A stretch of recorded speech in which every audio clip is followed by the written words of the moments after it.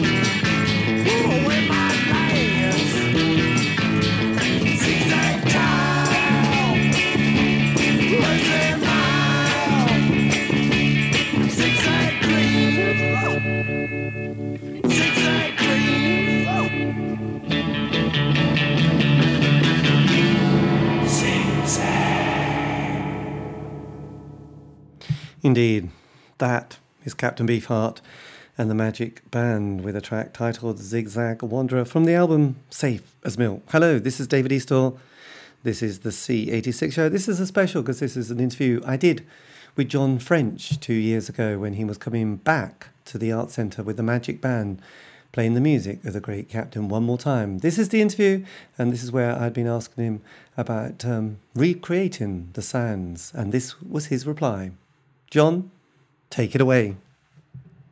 Thanks to the aid of computers, I don't have to write stuff out anymore like I did. I used to have to hand transcribe everything. With the early stuff, though, with the early Reformation band, which started around 2003, sometimes all I had to do was send the music, and they could figure it out on the easier songs. But then on the more complex ones, I did MIDI files. I made MIDI files up so they could really hear the music well. There were no drums, no vocals, just MIDI files. Right. And Denny doesn't read music, so and neither does Mark, so I was able to send those out to them, and they just listened to them and learned them by ear. And Gary Lucas also. Yes, well, quite actually. But now, because I've got all guys that read, I actually use my digital performer, which is Mark of the Unicorn product that I've been using for years to record, and I can actually make MIDI files and then print out the MIDI files. So, and they just have the charts, and they can read right off the charts. Wow. And also, I mean, obviously, because I came to see you last time, which was, like I said, about 18 months ago, and then the time before with most of the members of the Magic Band. So obviously, with the audience, you know, they almost demand to hear the hits, but obviously you as a performer don't just want to play the same old stuff. So what sort of makes you choose certain songs or omit other songs, especially when you know that they're probably crowd favourites? Well, sometimes social media. You know, if I see a lot of people saying, "Why don't you do this one?" You know, like for instance, 25th Century Quaker became part of the set list because many people mentioned it, and I always wanted to do it anyway. Denny wouldn't do it, and Mark wouldn't do it, but I always wanted to do it. So I thought, oh, this is a perfect time. And that's kind of an interesting piece because it's very long. And I had it's a jam session basically in the studio. The whole thing is improvised. They had a basic structure for chords and went back and forth, and then there's a lot of jamming. So with that one, I actually listened to the major parts that each person played, you know, the character roles that they were assuming in the song. And I wrote those out just like I was telling you with the MIDI file and printed. And then I just signal them when to go into the next section. Cool, yes. Because obviously, you know, when sort of interviewing a lot of bands, especially from that sort of 80s, you know, new wave scene and the sort of, I suppose, indie scene, and asking people, you know, what they grew up and they were listening to. And there are quite a few bands that come up on a regular basis, you know, Velvet Underground, you know, and Captain Beefheart as well, and the Stooges, you know, Iggy Pop and the Stooges. So obviously the work of Captain Beefheart is kind of held as a sort of almost the blueprint for a lot of creative people. I mean, what is it about the music of the great Captain that still makes people want to pick up a guitar and made him so innovative? I think the fact that he broke about every rule in the book. Yes. It was very unusual music. You've got people playing in different time signatures and sometimes in different key signatures simultaneously. So it causes the music to have this sort of dizzying effect because you can't really focus on one part. You're hearing multiple riffs at the same time. And it's very difficult and it's very challenging music, as you said earlier. I think those are the two key factors. Plus the poetic value. If you look at the lyrics are amazing. They're brilliant. Yes. Well, they were sort of both sort of, I suppose, a bit like at times with what David Bowie did with his kind of quite abstract as well as being sort of quite, and sort of quite, I don't know, I suppose created sort of interesting ideas or sort of just put interesting words together, which sounded brilliant, but you don't really know what they mean. Like, you know, with David Bowie, I always remember him doing a song which had the line. Some of it's very abstract. It's abstract. That's the word that I was trying to find. Yeah. And also, I mean, obviously, there's quite a few, you know, documentaries I've seen about Captain Beefheart, and some of the recording processes sound like they were near to sort of breaking the members of the band into pieces. I mean, were you part of that process, which almost felt like you were locked in a house and weren't able to leave? Well, I sort of was for a while, and basically it was financial. You know, I didn't have a car, and I didn't have any money, and I was just kind of stuck in that situation. But it was very uncomfortable to be there. And you're talking about breaking down. You're talking about breaking down people's willpower or personalities, right? Yes. Yeah. It was kind of I would call it brainwashing to an extent because it was highly traumatic to everybody in different ways. One of the guys had to have therapy for a couple of years, and it affected us all, of course, differently. And so our manifestations of that trauma that occurred in our lives come out in different ways. You know, we all have certain quirks about us. And what I'm talking about is Bill Harkerode and Mark Boston and Jeff Cotton and myself. Yes. I mean, obviously... So I actually had a psychologist call me up after he read my book, and he said, by the way, have you read my book? I have to be honest, I haven't actually. Okay. Well, he read my book, and after he read it, he said, you know, I've got a minor in psychology, and he said, I really believe that you suffered from post-traumatic stress syndrome for years after that.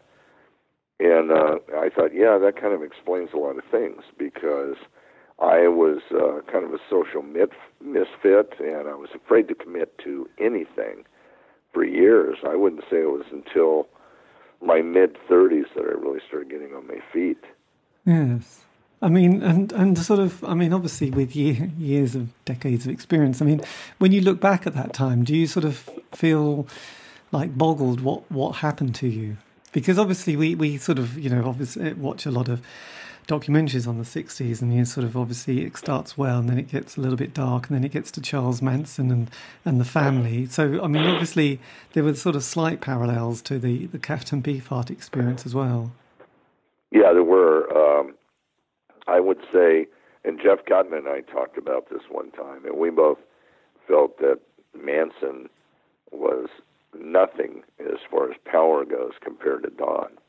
Don was very powerful for a while. And, you know, we were like 7 to 8 years his junior in age. And, you know, we all sort of looked up to him because he was this great blues singer. You know, he'd sort of made a name for himself already. And so we were really trying to understand what he wanted from us. But I personally think that it was a lot of wasted time. I think that we could have finished the album a lot earlier, and his own psychoses really kind of, you know, affected all of us, because we were looking at this as reality, but we weren't in a realistic situation at all. Oh. But so it's quite it's quite interesting that you're still able to go back and play the music from you know, the Captain's back catalogue. I mean, well, the music was the only good thing that came out of that. You know, there wasn't much else that was good, but the music was it broke a lot of rules, and it opened up doors. I've had classical musicians come up to me and say that it changed the whole, after they heard Chop Master Replica and Lick Mighty Cows, that it changed the whole concept of the way they thought about music, and they realized that there were way more possibilities than they'd ever dreamed of. Yes. And so that's a positive thing that came out of it. So the music, that is my tribute to Don. Yeah. You know, as far as, I can't really say much. You know, I couldn't give him a character reference, but I can say that, you know, and truly, even though, you know, basically everything is credited to Don, you know, we deserve some credit there too, because a lot of this stuff was put together when Don wasn't even around. Yeah. We just kind of figure out, well, how are we going to do this? And at first I was sort of musical director, so I was saying, well, let's do this, you know, let's try this. And later it became Bill who did that, and then later on down the line it was other people. You know, Bruce Fowler had a lot to do with it. Eric Drew Feldman had a lot to do with it. Yes. Excuse me. And obviously it's been quite a journey. I mean, would you put sort of Captain Beefheart in the sort of Don Van Zink? Would you put him in the term of? Would you refer to him as a genius? Would you sort of put him into that category? I would say more lyrically than musically.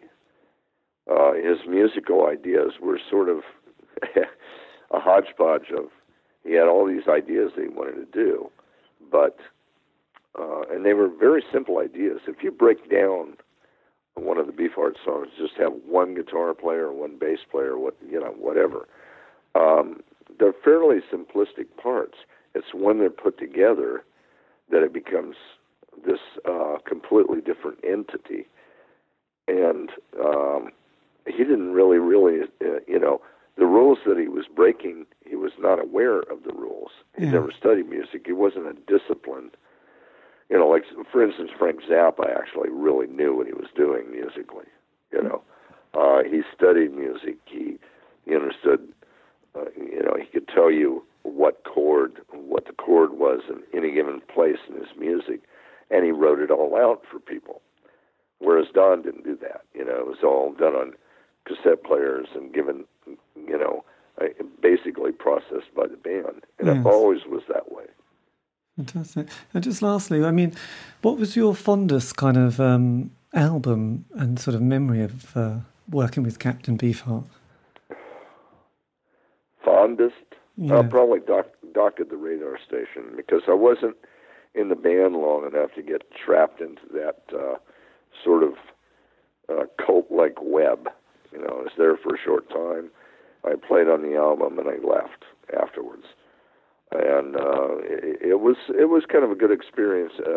Morris Tepper, who was then Jeff Tepper, and Eric Drew Feldman, and Robert Williams, and I, and Gary Lucas came in, but he wasn't really in the band. He flew in from New York and played a solo on one thing, and then he did some French horn on something else.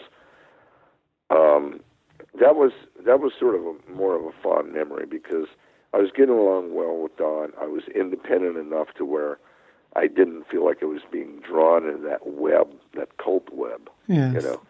So that album gave me a better feeling than the others. Fantastic. Oh yeah, just one last question. What would you? Okay. What would you say to your 18-year-old self, starting out on music, with the experience you have now? What would I say to my 18-year-old self? Yes. Don't join that band.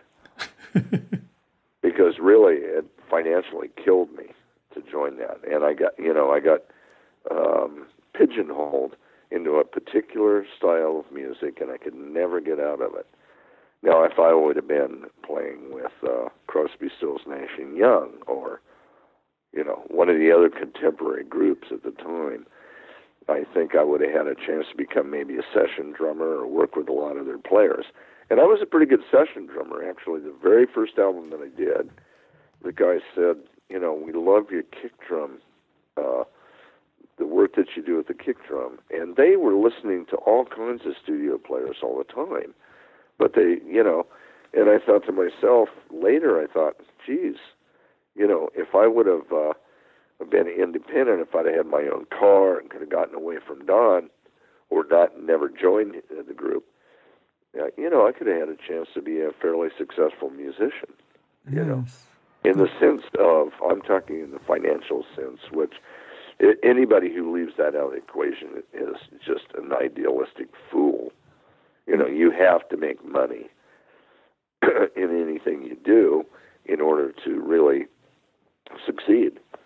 I used to tell Don, I said, why don't you, why are you going so far out so fast? Why don't you do some blues albums? And when I say blues albums, I'm talking about stuff like Diddy Wah Diddy was a great, that was a big hit. And the only thing that kept it from being a much bigger hit was that a group on the East Coast recorded it at the same time and released it. So it was a, promoter's nightmare.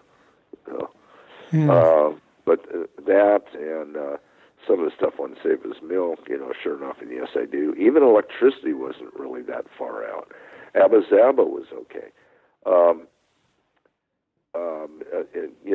Later on he did stuff like Grow Fins, Click Clack, all these things. And a lot of the stuff on Clear Spot was great blues, But he went too far out, and then he tried to come back. Well, he was already pigeonholed as, Mr. Weird. So he couldn't really come back. Yes. Then he tried to do that turnaround with the Mercury albums, and that was just a joke. because they really didn't know who he was. The guys who were excuse me, who were producing him, Andy DiMartino and his brother, they didn't know what to do, so they're putting all these flutes, and it just didn't work that well. There's a few good things on there, like Upon the My Oh My isn't so bad. Yes. But if I was to go back to the 18-year-old self, I'd say don't join that band. Try another avenue, and I think I would have been happier doing that. Much happier, much more successful. And that was me in conversation with John French of Captain Beefheart and the Magic Band. A big thank you for that. That was recorded and in 2017 when he was coming to the Norwich Arts Centre. But anyway, this has been David Eastaugh, the C86 Show. If you want to contact me, you can via Facebook, Twitter, even Instagram. Just go to @C86 Show. I will be there.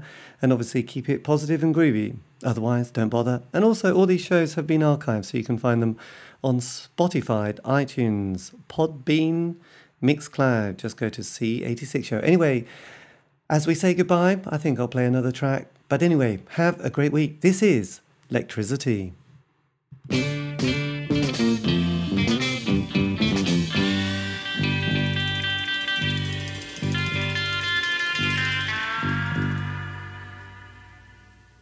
Singing through you to me, thunderbolts caught easily, shouts the truth peacefully.